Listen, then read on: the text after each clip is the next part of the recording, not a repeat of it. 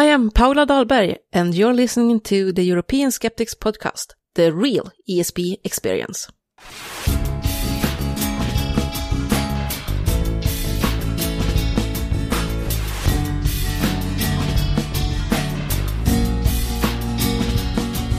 You told me that aliens really exist. You met them and swooned with elation. They took you to Pluto and You're listening to the ESP, the European Skeptics Podcast, an independent weekly show set out to bring you news, interesting topics and interviews with people mostly from Europe, building bridges and breaking down language barriers to show the world how active and awesome the skeptical movement is in the region. This is episode 402. I'm your host, András Pinter, and joining me for the show are my co-hosts, Annika Harrison and Pontus Böckman. Sziasztok! Hello! Hejsan! How are you guys? Good. I'm fine, thank you. Tutti va bene. I forgot. Tutto. Tutto va bene. Anyway, I have some very important science news. A science update. Let us know, Pontus. Yes, very important to me anyway. It's from the website Live Science. I read the following flash news. Quote, a long-lost tectonic plate dubbed Pontus that was a quarter the size of the Pacific Ocean was discovered by scientists studying ancient rocks in Borneo. End quote. So I think it's upon time I get some scientific phenomenon named after me. And your plate, of course. Yeah, And my plate. always knew you were a great man. Yes. of such importance. Right. Yes. So from Live Science, I continue to quote, scientists have dubbed it the Pontus Plate because at the time of its existence, it sat under an ocean known as the Pontus Ocean. So apparently I have an ocean as well, or did have a couple of million years ago. Emperor Pontus. Yeah. So I think it's only one thing to point out here. It's important not to confuse the Pontus Plate with Pontius Pilate, which is something, or rather someone rather different. The Pontus Plate is all mine, and I claim it for all posterity. Okay. I applaud you on that Emperor Pontus plate. Well, he wasn't an emperor, was he? He was a local head of something. Yeah, I think he was, I know the German word, but yeah, let's not go there. Yeah. I'm wondering if that name comes from a person's name or like a surname, or rather the word pons, which is the Latin for bridge. I've looked into this, having had that name a long time ago, though, so my research isn't new. But I don't think it has anything to do with Pons, because Pons is Latin and Pontus is older than the Roman. No, I wasn't referring to your name, but the naming of that tectonic plate and the ocean. So I'm just guessing here. So yeah, okay. There is a region I think nowadays in Turkey that used to be called the Pontic area, or there are Pontic mountains and stuff. So it's getting better every minute. yeah, okay. Let's leave this before we totally lose our audience. So we are so not interesting. Fact-based. Yeah. Anyway, I had my 15 minutes of fame here. Let's move on. Unlike Pontius Pilatus, the governor. Governor. The governor. Yeah, talking about 6 minutes of fame, or more like 30 minutes of fame. The call for papers for SkepCon 2024 is still open, and we extended the deadline until the 6th of November, so people that are interested in talking at SkepCon for 30 minutes plus 10 minutes of discussion in Augsburg, in Germany, they can click on the link that we'll put in the show notes and then, apply for that. We are very excited for that. And yeah, any topics that have to do with fake news or with pseudoscience or critical thinking, whatever. I'll be happy to read it. I'll be happy to see you in Augsburg. Augsburg. Yeah, in Augsburg. Okay. SkepCon itself is on the 9th to 11th of May. Yeah, I think that's everything that is to say about that, except for that it's in German. Okay, yeah. Okay, good news for German skeptics, I believe. Unfortunately, I have some sad news as well that I need to bring up from the Swedish skeptics. A prominent Swedish skeptic and former president of VOF, which is the Swedish Skeptics Organization, died last week. His name was Peter Olausson. He was a writer, very prolific blogger. I'm not sure if he was very visible internationally, but his blog was called Faktoider, which means factoids. But in Swedish, so you can almost hear it's almost the same. He had thousands of blog posts there over the years, and he had a huge following. Also, he was instrumental in creating the local chapter of VOF in Gothenburg. And I don't know where they would have been if he hadn't been there to help getting them going. Very productive. And frequent contributor to the Swedish Skeptics magazine as well, which is called Folkvett, for people who read Swedish. He also had a podcast lately, produced about 30 episodes, and the last one was in October this year. So he was elected president of VOF in 2017. And then after a year, he was re-elected, but then he stepped down due to personal reasons. And this is actually when I took over, by the way. I was vice president at the time. And after a year, we found out that he was diagnosed with a severe form of cancer. And he lived with that for several years until he now, unfortunately, died. He kept on working, publishing books, and he kept blogging almost to the very end.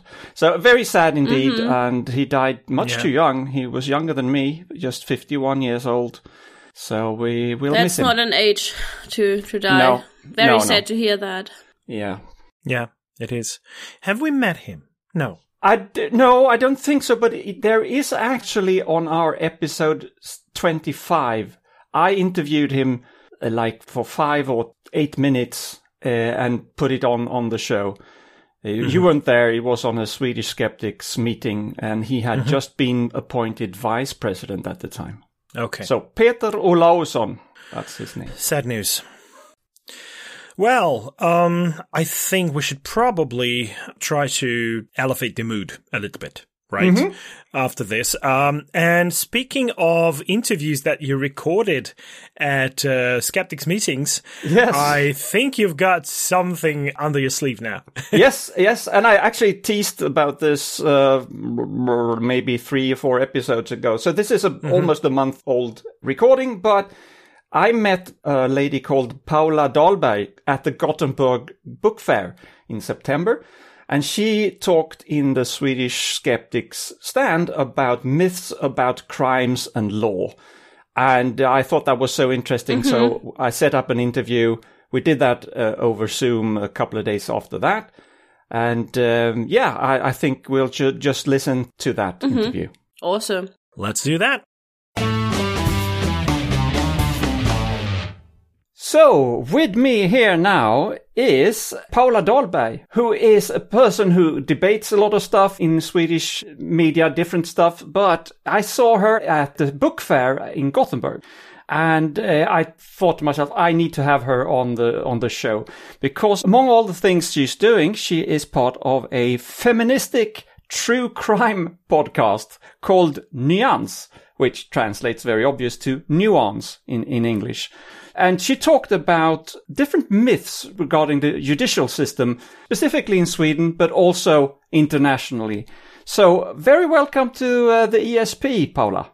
Thank you. Really fun to be here. Great. So, first of all, maybe you should tell us a little bit about that podcast. I know that it is in Swedish, so not everybody who's listening to this will be able to listen to that. But we do have Swedish listeners as well, and it could be interesting to hear what it's all about. Yeah, I have had that podcast together with 2 of my friends for about 1.5 years now. And the focus of it are mainly Swedish criminal cases. And we try to also focus on quite new criminal cases that have got a lot of media attention. So one of my friends called Kajan is a journalist who in every episode go through what have happened. We go through the police reports, the police working up to the hearings in court. And then my other friend Hannah takes over, and she is educated in law.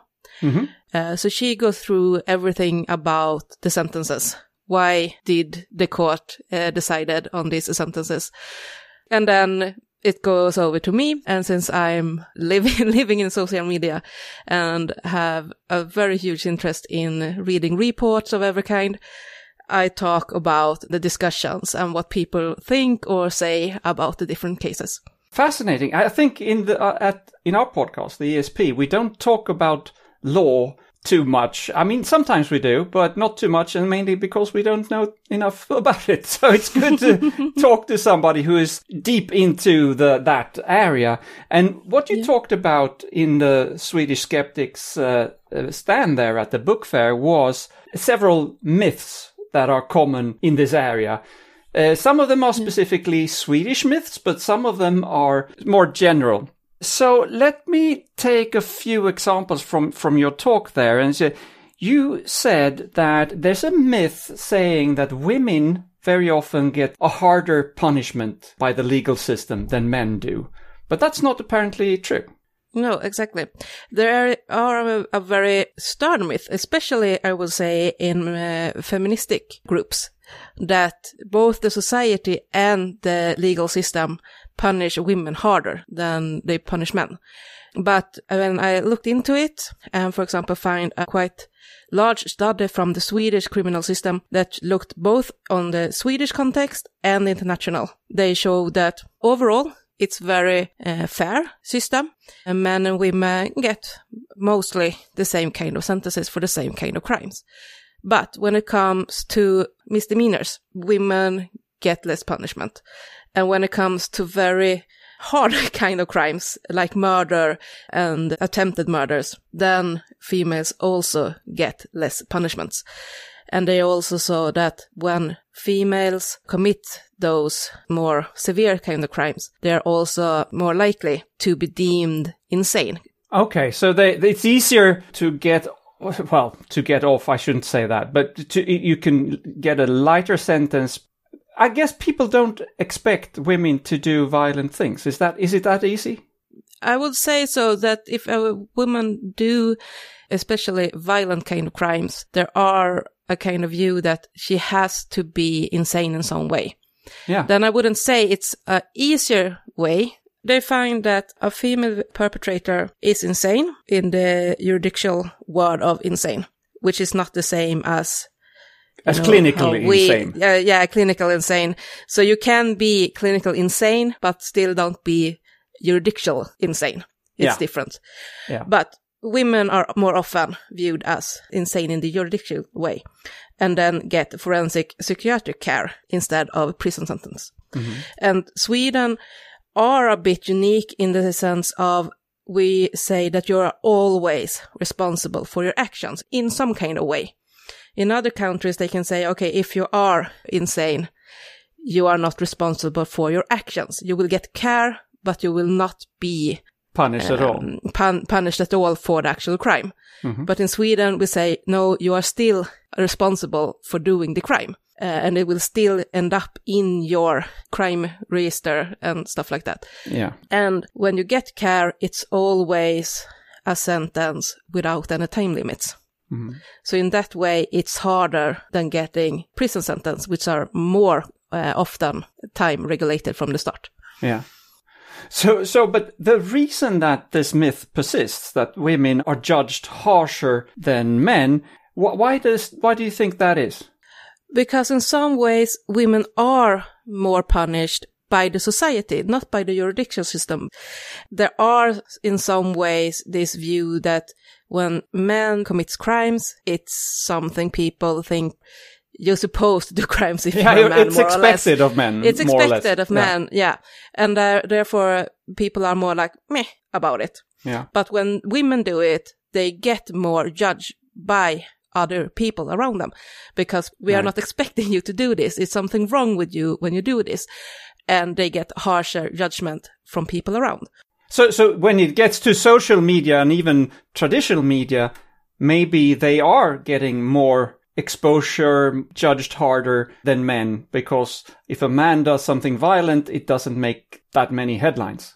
exactly. And then people think it translates also into the actual punishment they get, but it doesn't. And what they can see also in this study is that if a woman that had done a crime is viewed as very feminine in the way she looks, dresses, if she has kids and a family and stuff like that, she also gets even lesser sentences. Mm-hmm. But if she is seen as more masculine, even if she has kids, but in other ways maybe presents as quite butch, she gets a harder sentence.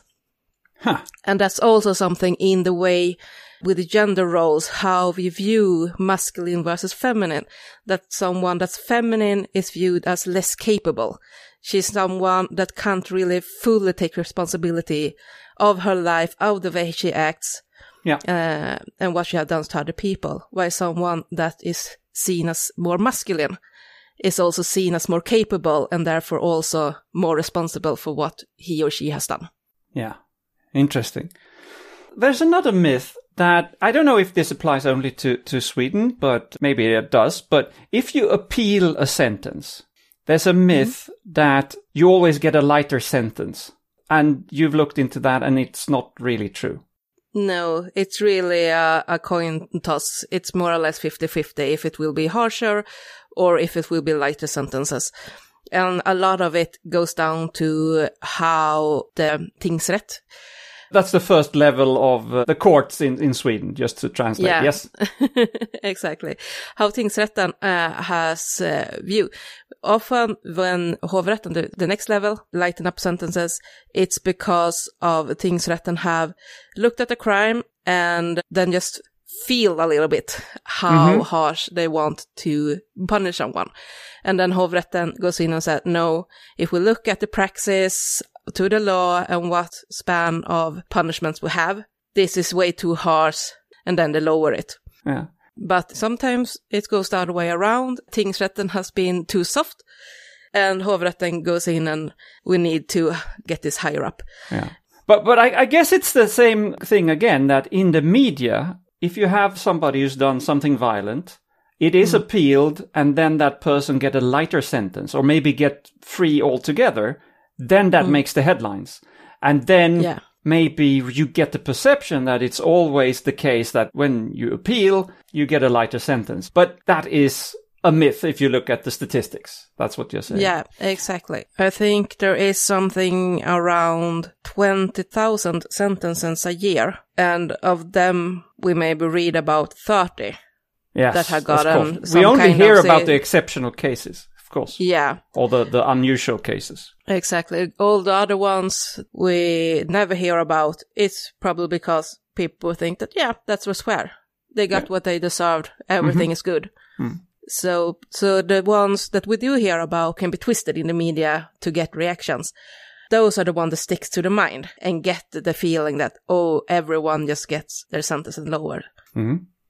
So while we're talking about appeal, we have 3 levels in Sweden, 3 levels of courts. So we have the tingsrätt, that's the first level. Then you have hovrätten, which is the second level. And then, of course, we have a Supreme Court. Yeah. And there is a myth also that you often encounter that the Supreme Court will hear cases where there's a lot of public outcry about them.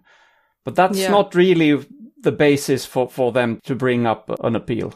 No, the Supreme Court takes on very, very few cases a year because their function is to look at the jurisdiction. So when something is unclear in hovrätten, then the Supreme Court will look at it and decide or say, this is how we are supposed to interpret the law. But if everything is clear, even if people are very upset about it, are upset about it or don't like how the system works, then the Supreme Court will only say that, okay, but then the law has to be changed. We can't do anything about this.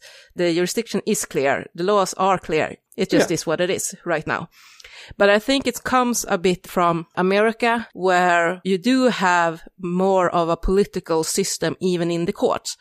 People look at American television and TV shows and think that in America you can get an appeal if a lot of people say that this is unfair and you need to look at this, because then the governor can go in and say you need to look at this. But that doesn't work that way in Sweden. Okay. So it's So I think I prefer our system then. Especially I what's do too. happening with the Supreme Court in the US at the moment, or for the last couple of years. It's been really, really strange, but that's a totally different subject, I think. So the Supreme Court only goes in to clarify when there are unusual cases. You need to establish what does the law really mean for these unusual cases, and then bring it up. If the law is clear, then they don't intervene. Yeah, exactly. All right. So while we're talking about myths about legal things in Sweden, you hear very often that Sweden has the highest number of rapes in Europe. We are the worst country at least in Europe, when it comes to that. And you're saying that's not entirely true, right? Exactly. What happens when people say that we have the highest number of rapes is that you look at reported rapes. And first of all, Sweden has one of the widest definitions of rape in the world. There are very, very few countries with the same definition of what rape is. For example, if you take a finger and put it up in someone's openings, it's rape. In the most other countries, it's some kind of milder sexual offense, but it won't be reported as a rape. What we also have that sticks out from other countries is the fact that in our statistics, we don't have that one report of rape is just one report of rape. So if one person come in and say, I have lived with my husband for 10 years, and he has raped me more or less every day during those 10 years, that will count as thousands of rapes. Well, if my math thousands of is, rapes. Yeah, exactly. Or if someone are group raped, that is also counted once for every participator in the rape. Yeah. So when you look at the statistic for group rapes, for example, you have to cut them by half. Yeah. Not to say that it is not right to count it like that. I mean, like the way we count it, because for the victim is still one rape per person involved in a group rape. Sure. It's not Of course one. it is, yes.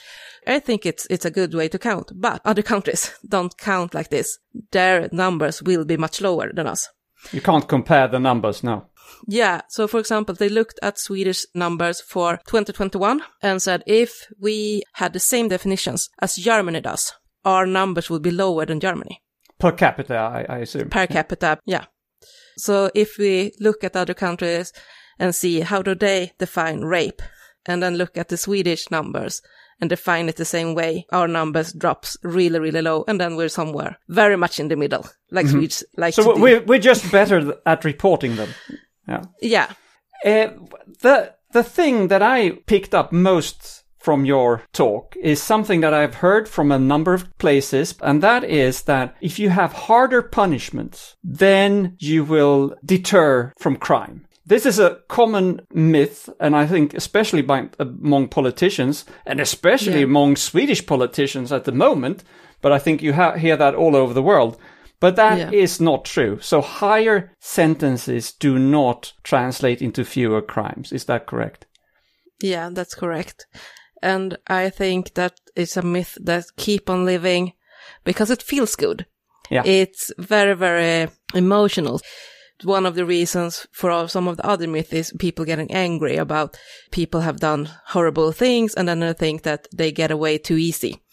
Then they say you need harder punishments, longer and longer sentences. In Sweden, and I know in some other our neighboring countries, they talk about that the prisons also need to be less luxurious. It should really be hard to be in prison. You should suffer. Yeah, and that the fact that they have like TV or games, can read books, go to school, stuff like that, that's bad, because then they have too easy of a time being locked up in a prison.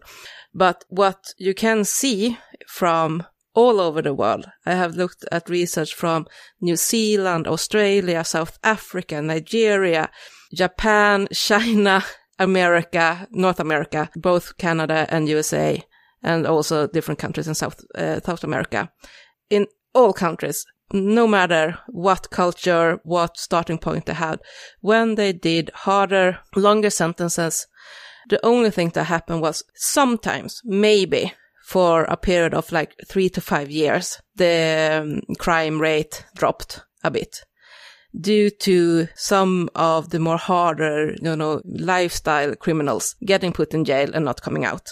But after those 3 to 5 years, lifestyle criminals, they have just recruited new ones to take the places of those going Of the to jail. people have been put away, yeah. Yeah, and then the crime rate goes back up. And this is terrible because it fits perfectly with taking the wrong decisions as a politician, because it sounds right. You appeal to people's emotions. We should punish people harder for doing crimes. Yeah. And it may seem to work until the next election. And then somebody else takes over and says, well, during our time, when we made the Exactly. punishments harder, it worked. And then that perpetuates the myth, and it's terrible. And I think it comes down to, and this is not me coming up with this, but classically you say there are 3 reasons for locking people up or putting them in jail.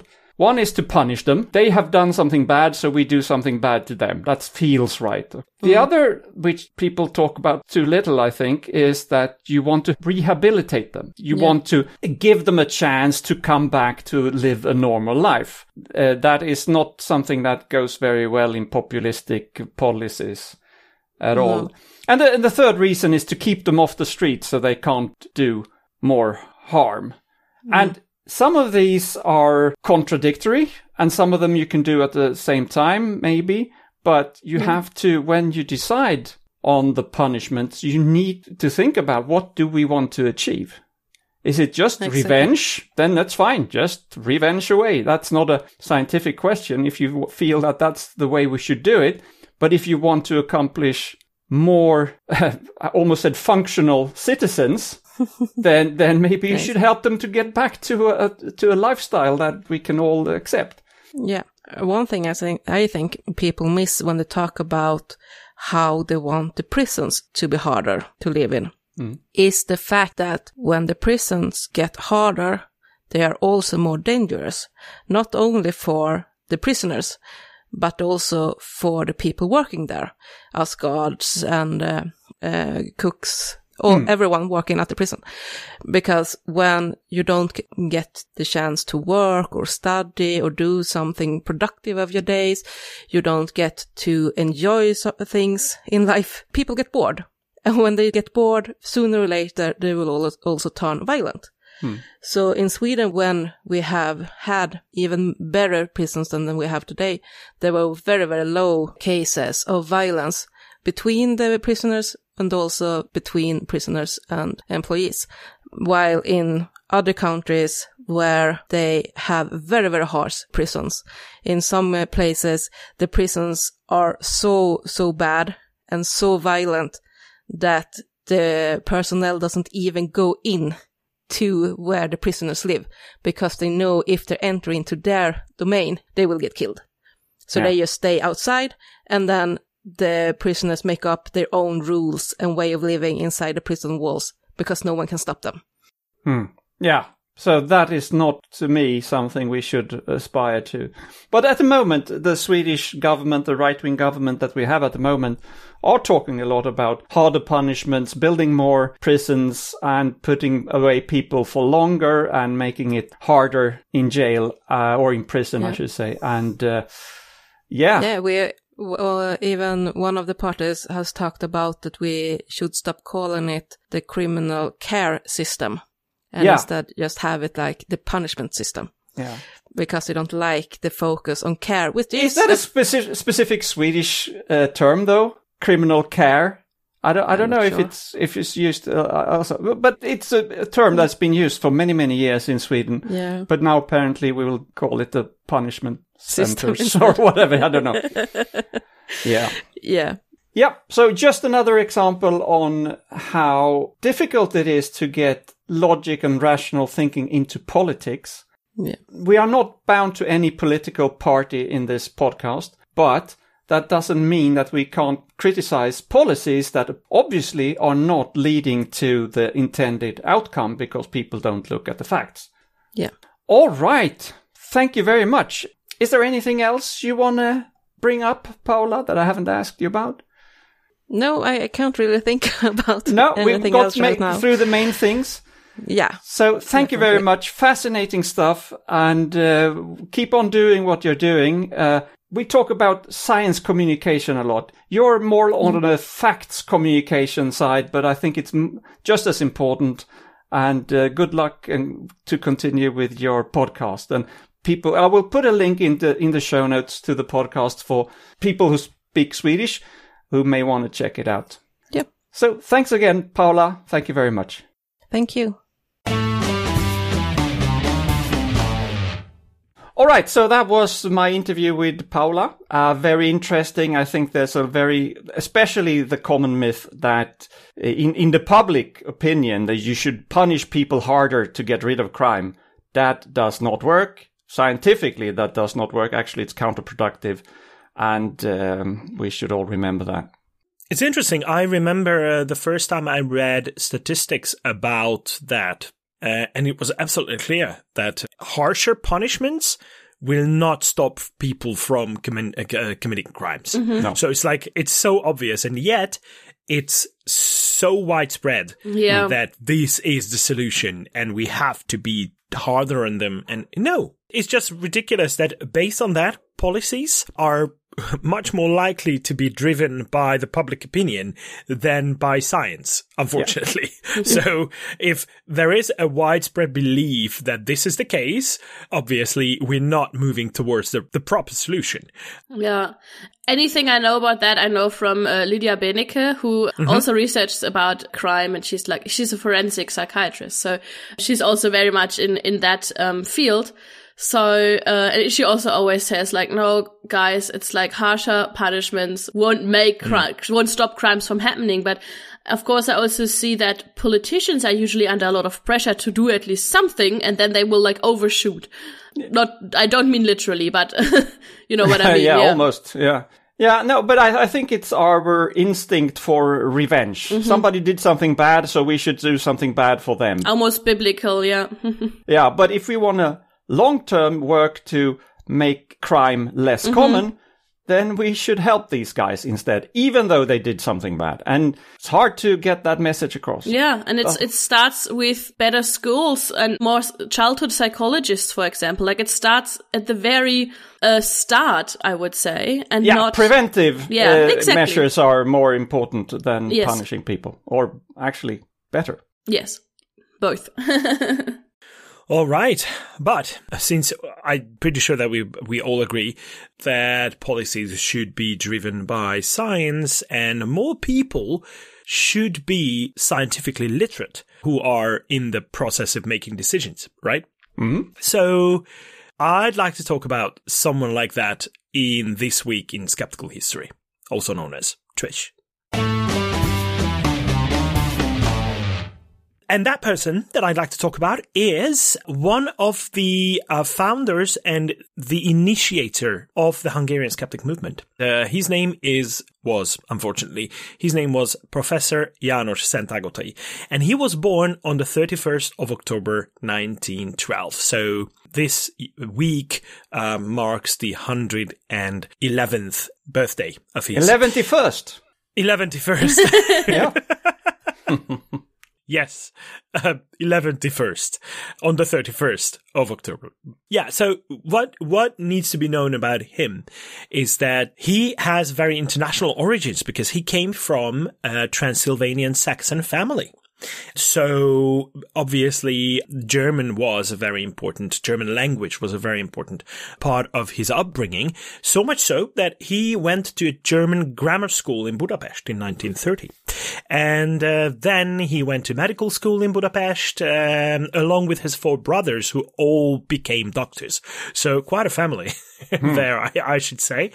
Then he went on doing research as well. He had a very interesting life of a lot of action. By action, I mean he was even a prisoner of war at some point during the Second World War. And his main research interest was neuroendocrinology and and neuroanatomy. And he developed a couple of new dyeing techniques, dyeing methods for histological samples. And his research was very much on the forefront of neuroanatomy. And I'm very happy to have been a student of one of the institutions that he led for a while, because he was a director of the Department of Anatomy at the University of Page, where I was doing my university studies. And while I was doing my studies, I was very familiar with his book that is actually held up as such a great treasure in medical and biology students that it's used as the Bible for anatomical studies. Still, up to this day, it has been updated since many, many times, and it has been translated into a lot of European languages as well. He was also an amateur painter, and his works can be seen in a human anatomy atlas that he worked on with professional painter Ferenc Kis. So his scientific and educational work was already amazing by the end of the 80s when he retired from teaching. But when the 1990s came, and along with that, the political changes, he started turning his attention towards politics as well. And he became a member of parliament for a while. And as such, he was very much interested in humanitarian and environmental issues. That's what he focused on. In the 1990s, he got into correspondence with James Randi. Ooh. And they invited him and another professor, Professor of Physics, Gyula Bence, over to Hungary. And that is still a very important milestone, that event. He presented at the Center of Education of the Planetarium of Budapest. He was one of the founders of a society that was called the Society of the Respecters of Facts. And basically that was the organization that kickstarted the Hungarian skeptic movement. And unfortunately, since he died in 1994, he couldn't see the realization of that in the form of the first ever national meeting of Hungarian skeptics in my hometown, Székesfehérvár, because it was held in 1995. Just after a year, he died, and that was where we started meeting each other with those who were founding members of the Hungarian Skeptic Society. So there is a direct connection to him, and our organization is basically a descendant of that organization that he helped come to life. And he was very determined when it came to educating public about science and why pseudoscience should be excluded in all kinds of curricula and should not be part of the decision-making process because it leads to the wrong way. And the interesting part of his personality was that he was also a devout Christian. Ooh. So when he was a teacher in Pécs, he did offer Bible lessons as well to students. Interesting. So that is a very interesting part of his personality, but I think it had much more to do with his upbringing than anything with his scientific career, because whenever you see anything that was related to his scientific work, you never see a single mention of God or creation or anything. So when he was doing science, he was sticking to science, and the methods of science and the conclusions were based on research done through that scientific method. So it was definitely, so he was one of the people who had religion as a personal realm of things that belonged to his personality, but didn't affect the way he assessed the phenomena surrounding us in the world. So it's really cool. I think that kind of distinction is very rarely seen, but I consider myself very unlucky not to have met him. in person, but his legacy lives on, and he's still one of the greatest minds of Hungarian science and Hungarian scientific circles. Very cool. So, yeah, thank you very much for establishing the Hungarian skeptic movement. We try to live up to the legacy. It's difficult, though. And he was born on the 31st of October, 1912, so this is why he was the person to celebrate in This Week in Skeptical History. Okay, speaking of being a devout Christian, Pontus, are you going to poke the Pope today? Yes, I am. So, the Vatican Synod of Synodality is now finished, for now, I should say. Finally. Best name ever. Well, there will be a follow-up next year, though. But as I talked about 2 weeks ago, I think there are still a lot of confusing things about this. The bishops have now packed up their bags and gone home, but the formal conclusion won't be until sometime next year. As I've said before, there's some important issues that have been discussed, issues that Frankie made rather confusing by giving his opinion on just before they were about to start. Let me talk about the role of women first. It's quite clear that the church is struggling to do two contradictory things at the same time. They want to preserve the tradition of keeping women as second-class citizens, right? While at the same time, they're trying to pretend that they're being a little bit more progressive. So giving women the right to become priests are still absolutely off the table. That can't happen. Even the possibility to appoint women as deacons, which is a lesser role, is very much under debate and unclear after this synod, even though it's actually, I think, happening in some parts of the world. So instead, the synod concluded that the research on the female diaconate should continue, quote unquote. So no progress. They did, however, agree on the need to avoid speaking about women as, quote, an issue or a problem, end quote, that needs to be resolved. So they know that they have a problem with women, but we shouldn't talk about it. So because it's bad for business. So another thing that was highly anticipated was the synod's view on the LGBTQ plus community. Again, we saw no progress at all in this area. In fact, if you search the synod's statement that they issued for the terms LGBTQ plus or homosexuality or same sex, you don't get any matches. They don't even touch the subject. I think Frankie here is much more progressive than that. But there was some opposition from especially African and Asian delegates that made sure that all such references were taken out of the final version of the document. So it's becoming a real divider in the church. Priests in Germany, for instance, Catholic priests in Germany, Annika, they are much more or less already routinely blessing same-sex couples. But that's a no-no if you talk to some of the bishops.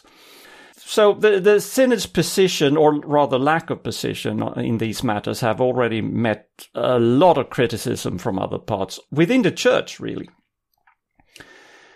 So then we also have the issue of celibacy for priests. The document just concluded that there were different opinions expressed on this issue as well.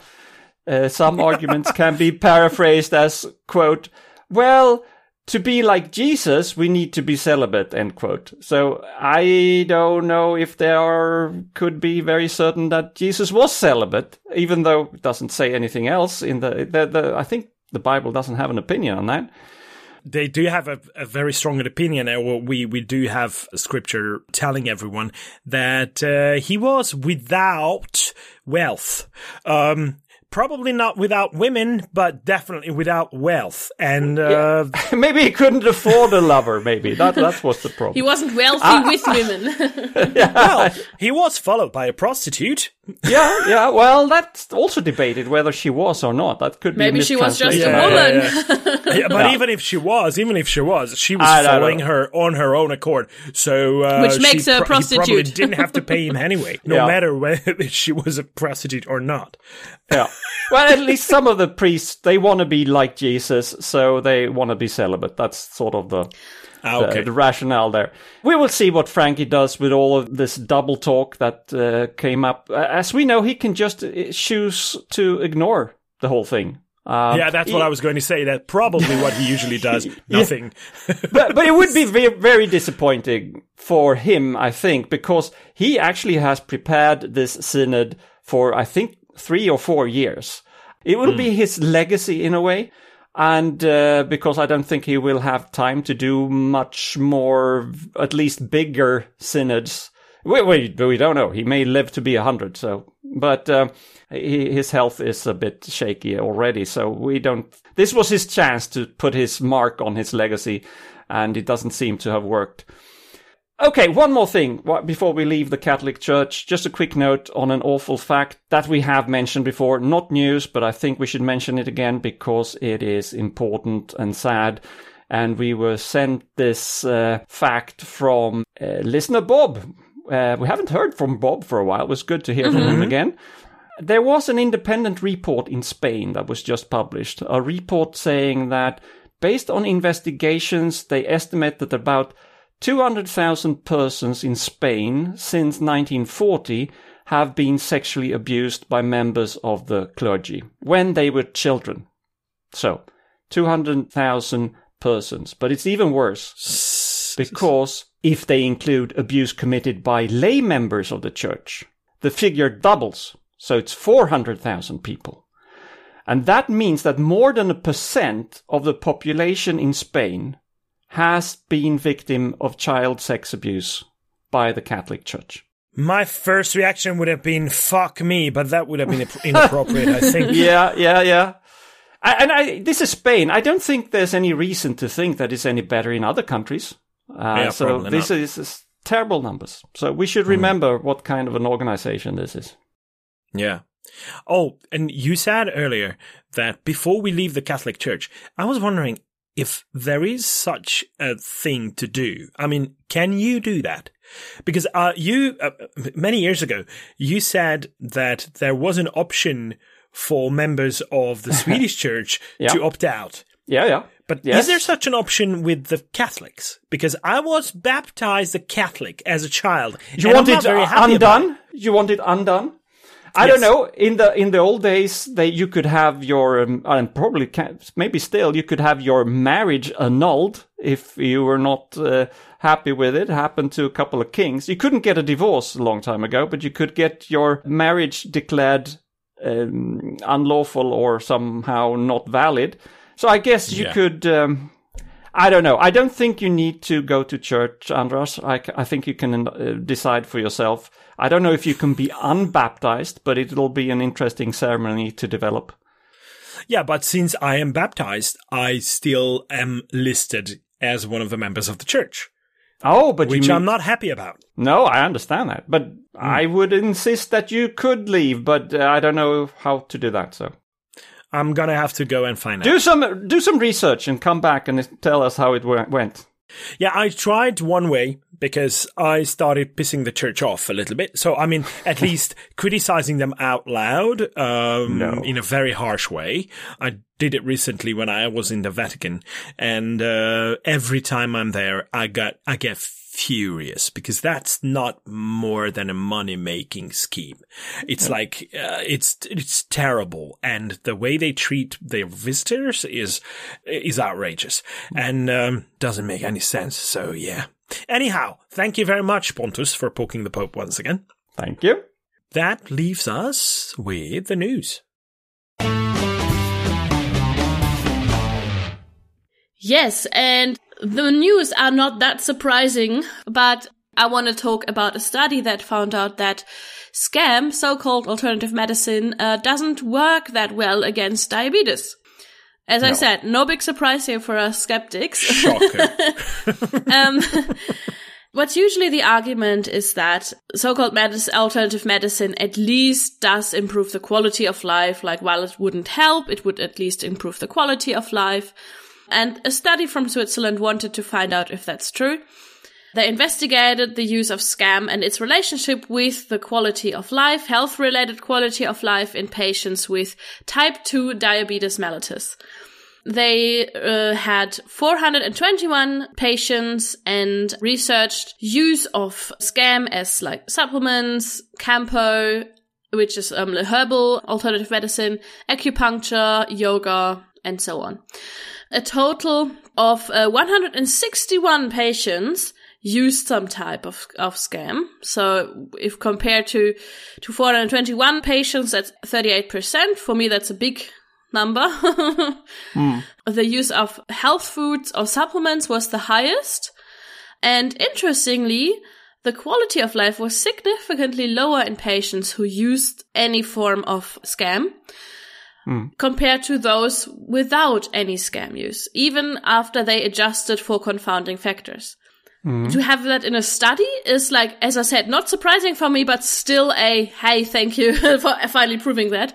But what does that leave for us? Well, that means that we have, as skeptics, or we as kind humans, we should make sure that people are informed, especially patients, especially people who want to make an informed decision about their health, including these people with type 2 diabetes.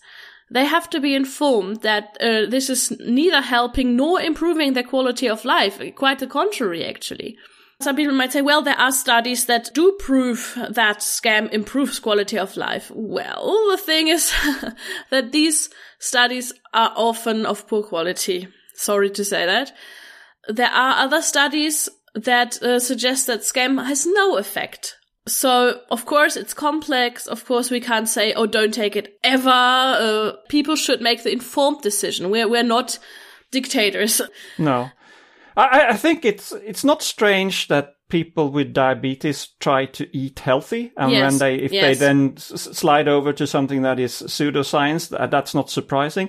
But we should also, I don't want to defend this, but we should also remember that it could be a correlation question here. Maybe the ones that felt worse were more strict on their diets and tried more alternative things, and that may show up in the study as if. So you don't know if the scam made them worse or they were worse to begin with, and they tried to fix it with more rigorous lifestyle. Could be, yeah. But I mean, like, I had, not a secret here, I had gestational diabetes. And I have to say, once I ate well, and that's like a controlled diet, I actually felt a lot better. So it actually improved my quality of life a lot by like not eating sugars and stuff. Okay. But that's of course like understandable. That's quite of course my individual experience. Yeah, but that's also scientifically plausible. I mean, we know why that is. Exactly, but it's also like that I knew from the start that this was gestational, and that there would be a high likelihood that I wouldn't retain that sickness. Whereas with people that have diagnosed type 2 diabetes, they know that this will be like for the end of their life, and they can control it with the diet, but still it will be there. So I can understand that they are maybe a bit more, it is harder on them. Yeah. But what we can see and what we can really break this down to is that this whole blanket statement of scam will improve your quality of life, even if it costs a lot, it will still help you in that way. No, that's not the case. So that's what we really can break it down to. All right. More about scams. Yay. or rather, so-called integrative medicine. It's hard to say. Some people promote that. That's combining conventional medicine with alternative treatments, such as homeopathy, anthroposophy, or herbal remedies. Some people think that is better because then you get the best of both worlds. You get the scientific thing, and then you get the wooey stuff as well. And more should be better, right? Not so fast. There is a report from Wales that recently came out, where we learned that one retired electrician called Hayden Owen Jones died in June last year, 3 months after going to hospital with multiple organ failure. And now the investigation is done. What happened? The thing is that Jones suffered from cancer. He was treated several times since 2014, so he had it for a long time. 2 times he was in remission, but then the third time when the disease came back, nothing really helped. And in 2022, he went into chemotherapy drugs again and a steroid. But at that time, he also contacted a herbalist in the town of Abergele in the north of Wales. I don't know how to pronounce that. I hope I don't If offend someone somebody. knows how to do that, please let us know. Yeah, by exactly. sending a sample of the recording. Please a do, recording. please do. I do not speak Welsh.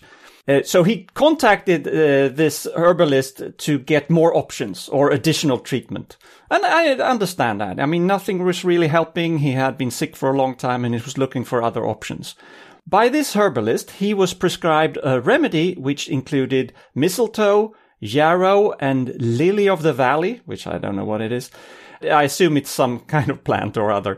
There was also cat's claw, echinacea, and corn silk in the mix. So a lot of stuff. And the thing is that some so-called natural remedies actually interact with and is dangerous to the combination with real medicine. And the coroner said that it was very probable that the combined effects of the herbal remedy and the chemotherapy caused the liver damage that killed Mr. Jones. So he did not die from the cancer. He did from complications due to chemotherapy combined with this concoction that he got from the herbal, scammer. I would like to say scammer, even though I don't know if this person is a true believer or not, but you should check out the science before you sell things. That's my position. Mistletoe, for one thing, is well known for being toxic. A little bit different. There are different varieties. Unless you of kiss under it. Oh, yeah. Well, you shouldn't kiss It the... could be toxic That as could well. still be toxic, Well, yes. could lead to a toxic relationship, maybe. Yeah, I don't know. Anyway, not to laugh too hard about this. It's sorry. always tragic, of course. But the lesson is don't mix herbal nonsense with your conventional medicine. It can really go very, very badly. And this is one of the reasons why you should always consult your doctor, your practitioner who is medically trained before you try anything else. Yes. Because they probably know about these effects, or they can be applying some form of caution when it comes to additional treatment. And don't try this on yourselves. It's not a way to do science and find out if something works. Because if it doesn't, you can end up dying. And this is what's very safe about so-called vignette studies. You know what vignette studies are? Not sure. No. No. These are studies that are based on a hypothetical situation. Participants of the study are asked about this situation, and this is how you try to find out how they would behave in that certain situation. Okay, so it's not very accurate. It's not hard science. It's just something that gives you an idea as to how people think about a certain issue, right? So this is what two French researchers did at the University of Lille. With two different studies. They were pre-registered online correlation studies on a general French population. So they were all recruited online on social media sites. Some people were excluded, especially if they were having or had an actual illness, because they were focusing on an oncological situation. So we're talking about cancer patients. The important part was that nobody could be an actual cancer patient at the time of the study or beforehand. So that's important. This is what makes it a vignette study. So they did two studies. One of them was trying to find out if there was a link between generic and chemotherapy-related conspiracy beliefs, and whether this had an effect on the intention to use conventional medicine or complementary and alternative medicinal practices. And the second study did a replication of the first study, with the additional part of the study being that they were considering the so-called orientation of the conspiracy beliefs. By orientation, we mean whether they were so-called upward conspiracy theories or downward conspiracy theories. The upward conspiracy theory being something that is targeting powerful groups. So the world dominating groups of people who are controlling everything. So that's the kind of upward conspiracy theory. And the downward is targeting a relatively powerless group. Like when we're targeting immigrants and refugees and the minorities in society. So those are much more like the conservative ideology-based conspiracy theories. Now, the results are the most interesting in this. Not very surprising, though. It turns out that generic conspiracy beliefs and chemotherapy-related conspiracy beliefs appear in this study to be strongly and positively related. And also, they have a negative correlation with the intention to take conventional medicine. Whereas on the other side, a positive correlation with the intention to take complementary and alternative medicine. This is the part that is not surprising. But based on the second study, when there was a distinction between upward and downward conspiracy beliefs, it looks like the upward conspiracy beliefs are much more in a positive correlation of the rejection of conventional practices. So, translating it to plain English, if you think there is a world dominating power above all of us and they are controlling everything, you are much more likely to refuse to go through things like chemotherapy because of a chemotherapy-related conspiracy belief that you hold. So, based on the methods, it has strong limitations, this kind of study, but it kind of gives you an idea as to how these people think about these kind of practices. And we don't know whether in a certain situation when these people are actually in a situation when they need to choose, how would they actually choose? But this is what the hypothetical situation gives us an idea about. It doesn't look good, but I wouldn't say it's surprising. It's just that it's good to know that this is the case. All right, but that brings us to the end of the news segment, and let's find out who's been really wrong lately. Yes, or really right, because in this case, I want to give an applaud to Apple TV. There is a new TV show out about the Enfield poltergeist. You will be happy to know that poltergeist is a German word, but I won't go into detail with that, but more into detail about who the Enfield poltergeist was. It was a claim of supernatural activity at 284 Green Street, which was in Enfield, London, England, and this claim was made between 1977 and 1979. Enfield poltergeist centered on the sisters Janet and Margaret Hodgson, who were 11 and 13 at that time. And yeah, they claimed they were haunted, that chairs would wobble and slide around them, that Janet would actually hover. There were many, many claims, and there were also many investigations and skeptical interpretations, for example, done by one Deborah Hyde. Yeah. Who said that there was no solid evidence for the Enfield poltergeist, and she says, I quote, "The first thing to note is that the occurrences didn't happen under controlled circumstances. People frequently see what they expect to see, their senses being organized and shaped by their prior experiences and beliefs."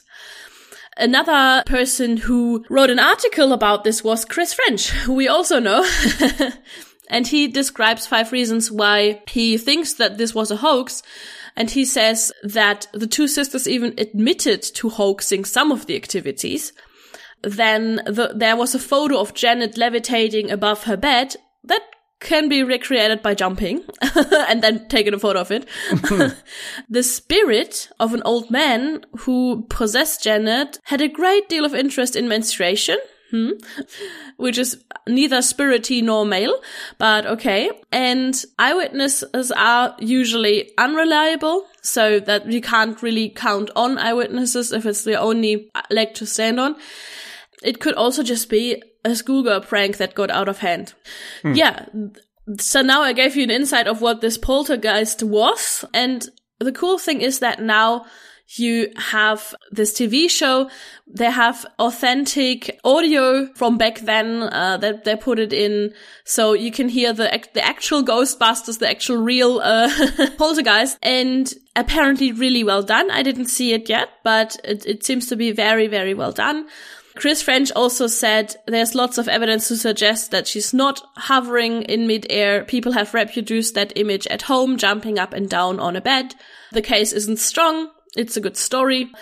I found that really interesting. I'm excited to watch it, and so are other people. So for putting a high-quality TV show out about the Enfield poltergeist, and thus also informing about poltergeist and why these claims are usually not real, or even always not real, Apple TV receives this week's prize for being really right.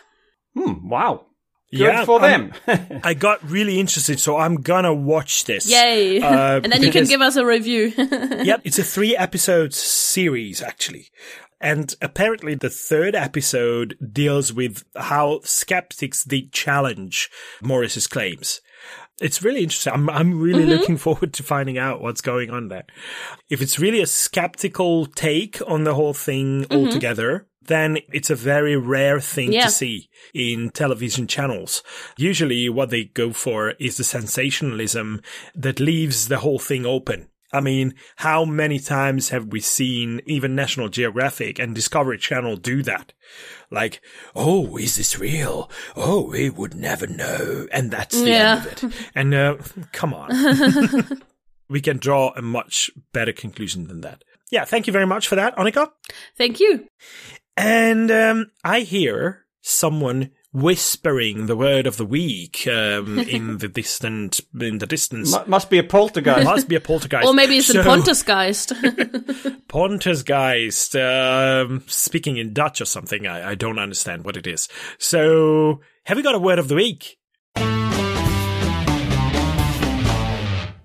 Yes, this week we are going to have a look at an email from a self-proclaimed new listener to the ESP. Welcome to the show, Olaf. Welcome. He is from the Netherlands, and he had a couple of suggestions actually, but I picked out one because I thought that was the funniest one. It's not a single word, it is a phrase, apparently common in Dutch.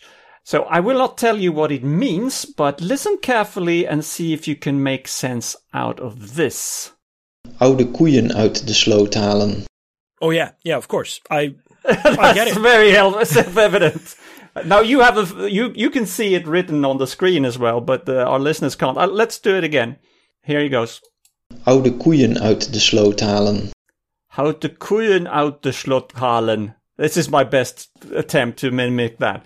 But seeing it written, there are 2 words that I, as a Swede, can make out when I know what it means. Koeien and halen.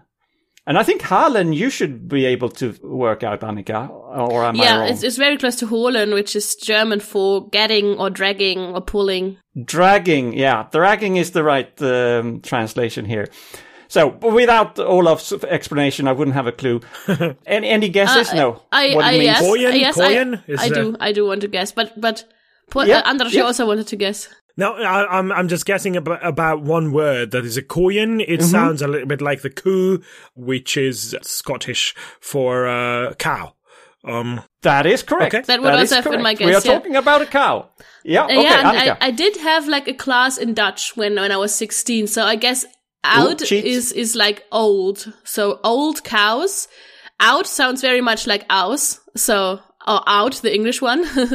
So it would probably be something like old cows out of the dragging.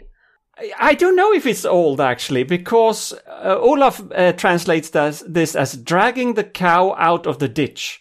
So he doesn't mention anything about being old, but maybe there is. I don't know. So what does that mean then? When you drag the cow out of the ditch? It's a struggle. Why do you say that? It's a struggle. It's a struggle. well, so very specifically a Dutch proverb, I think. I don't know of any equivalent expression in any other language. Neither does Olaf, he says. But the sense of it is a metaphor, of course, and it refers to repeating old stories that have long been forgotten. So, from a skeptical sense, I take it that you bring up nonsense from the past that should be forgotten, that should be left, done. Don't bring the cow out of the ditch again. So it reminds me a little bit, in the spirit of it, reminds me of James Randi talking about unsinkable rubber ducks. So that's my take on it. It's a whole zoo of allegories that what we are using here. yes, a lot of animals in this show. You could also trying to beat the dead horse. I don't know, whip the dead horse. So we can, yes, lots of cows and ducks and horses. It could also be maybe in a way, like I just thought that it's something like that should be left where it is and don't wake the dragon in a way, if you know what I mean. Yes, I think that's part of it. Another animal brought into the picture. Yeah. Yeah. Trust me on the dragon metaphor. But Olaf tells us that it actually has a literal sense in the beginning, because apparently it happened in the past, at least in the Netherlands, that cows died and were found in a ditch, and it was easier to just let them rot where they are than to drag them out and take care of the carcass. So don't drag the cow out of the ditch, just let it be there. So it refers to a dead cow. Well, yes. Okay, yes, because I thought that was apparent, but maybe not. Yeah, because for some reason it didn't really work for me, the picture, because I thought that it was referring to a living cow. It was more like when you're trying to force someone out of something that they sank into, like a position, like an opinion that they are holding on to. But it's not. Yeah. Apparently it's not. It's a completely different thing. No, it's about a dead cow. Sorry for not making that clear. Once it's about a dead cow, it's clear. As clear. I think as I had all these meadows in my mind that I've seen in the Netherlands that actually have ditches around them instead of fences. Where it's like it's so easy for cows that want to run away to get stuck in these ditches and then die there. Yeah, but it's better to let them rot there instead of dragging them out and letting the smell out as well with that. So, yeah. And with that note... yeah, because of the water, something smells fishy here. Oh, no. Okay. No more animals. Welcome to the ESP Zoo. The ESP Zoo. Okay. I think we should stop that tangent, Andras. Okay, I'll stop now. And the best way to stop me is to shut me up with a quote. So, Annika, have you got one for us? Yeah, I'll glad you shut you up with a quote. Hit me. And this week's quote is by Tycho Brahe. I hope I pronounced him correctly. Tycho Brahe. Yes. Yeah, exactly. Because in Germany we pronounce him like that, but I of course want to be understood by people that speak English too. He was Danish, and he's one of the most well-known astronomers and scientists, born 1546 and died 1601. And he said, "And when statesmen or others worry the scientist too much, then he should leave with his possessions." Yeah, and I think he did that a couple of times, didn't he? Yeah. You're better historians than I am, but he did work for a couple of kings or so, and when he wasn't happy with what they wanted him to do, he just left. Is that right? Until he became the court astronomer for Rudolf II in Prague. That's what I was thinking about. Yeah. And then he stayed on until his death. And an understudy of his was Johannes Kepler, who took over as the court astronomer. Yeah. Yeah, and it's I think it's interesting to see, because this is something that we have been seeing in a lot of states, in a lot of countries. I think it's something that you, Andras, also describe in Hungary, that statesmen worry the scientists too much, so to say, and then really smart people will leave because they either don't feel supported or fostered in their home country, and then they will leave. Yeah, look at me, I'm still here. So it means that I'm not one of the smart people. Or you're not getting worried enough. But I don't think that's true. Yeah, there are still smart people in Hungary too, but the phenomenon is really there. So it's real. Yeah, and it's interesting that this already happened centuries ago. Not a new phenomenon. Yeah, so that's why I chose this as a little quote to end this wonderful episode with. Yeah, but can I express my disagreement with this? I mean, you shouldn't. So even though Tycho Brahe said that, you shouldn't do that. You should stay on and fight for what's right. That's... Well, but you shouldn't let politicians interfere with science. That's I think how that's the take it. first step. Yeah. If possible, politicians shouldn't interfere with science. But I think the second step is I also understand everyone who does leave if they if they can't do any science anymore whatsoever, or if they're at like personal risk. Yeah. I can understand that like 100% to leave the country then. Yeah, but when everyone leaves who has a strong opinion and a different one from the ruler or the decision makers, then the only people who will be left behind are the ones who play the game as the decision makers want. I agree with you, of course, but as I said, if there's like personal safety, bodily harm and so in the picture, then I can understand that people leave. Yeah, of course. Yeah. So it is understandable in a way. But we should try not to do that. Stay on and fight for what's right. And this is what we do week after week. Not that we have too much harsh criticism coming towards us, or bodily harm is not something that we have to worry about at the moment. Hopefully it stays that way. But I'd like to thank both of you, Annika and Pontus. Thank you. Thanks a lot. For soldiering on, and I'd like to thank our listeners as well for tuning in. Please keep doing so. And until next week, goodbye. Tschüss. Hej då. Vi slat.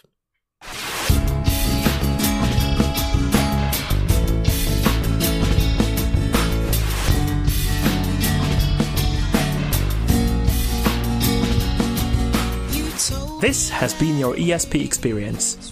The show is produced and recorded by TheESP.eu.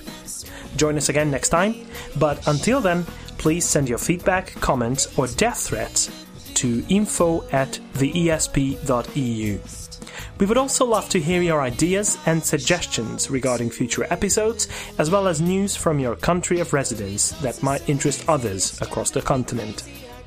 If you have a local event or organization to promote, please don't hesitate to let us know, as we are more than happy to help. All music in the program was written and performed by Keisha J. Gray and George Schwab and is used with their permission. Please check out our webpage at www.theesp.eu,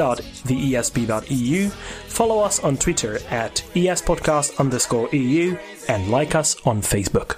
I don't know how you can believe.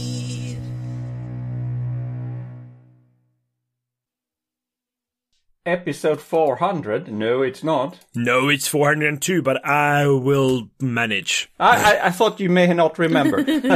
Okay. We're always coming up 400 now. It's like every episode after 400 is 400. 400 plus. It's 400 Genau. plus. That's it. I like that. Genau. And in the meantime, the dog is barking outside. Yeah. It's Who'll probably let the the dog postman out? walking in front of the yeah. Female I can't even say this. Diaconate. The female diaconate. Not surprising. And the fucking dog is barking again. Dead cows don't make that much noise, unless they blow up. Sorry, yeah. So how am I going to edit this? Tell We me, just start please. again. Let's start it. Let's Yeah. start over.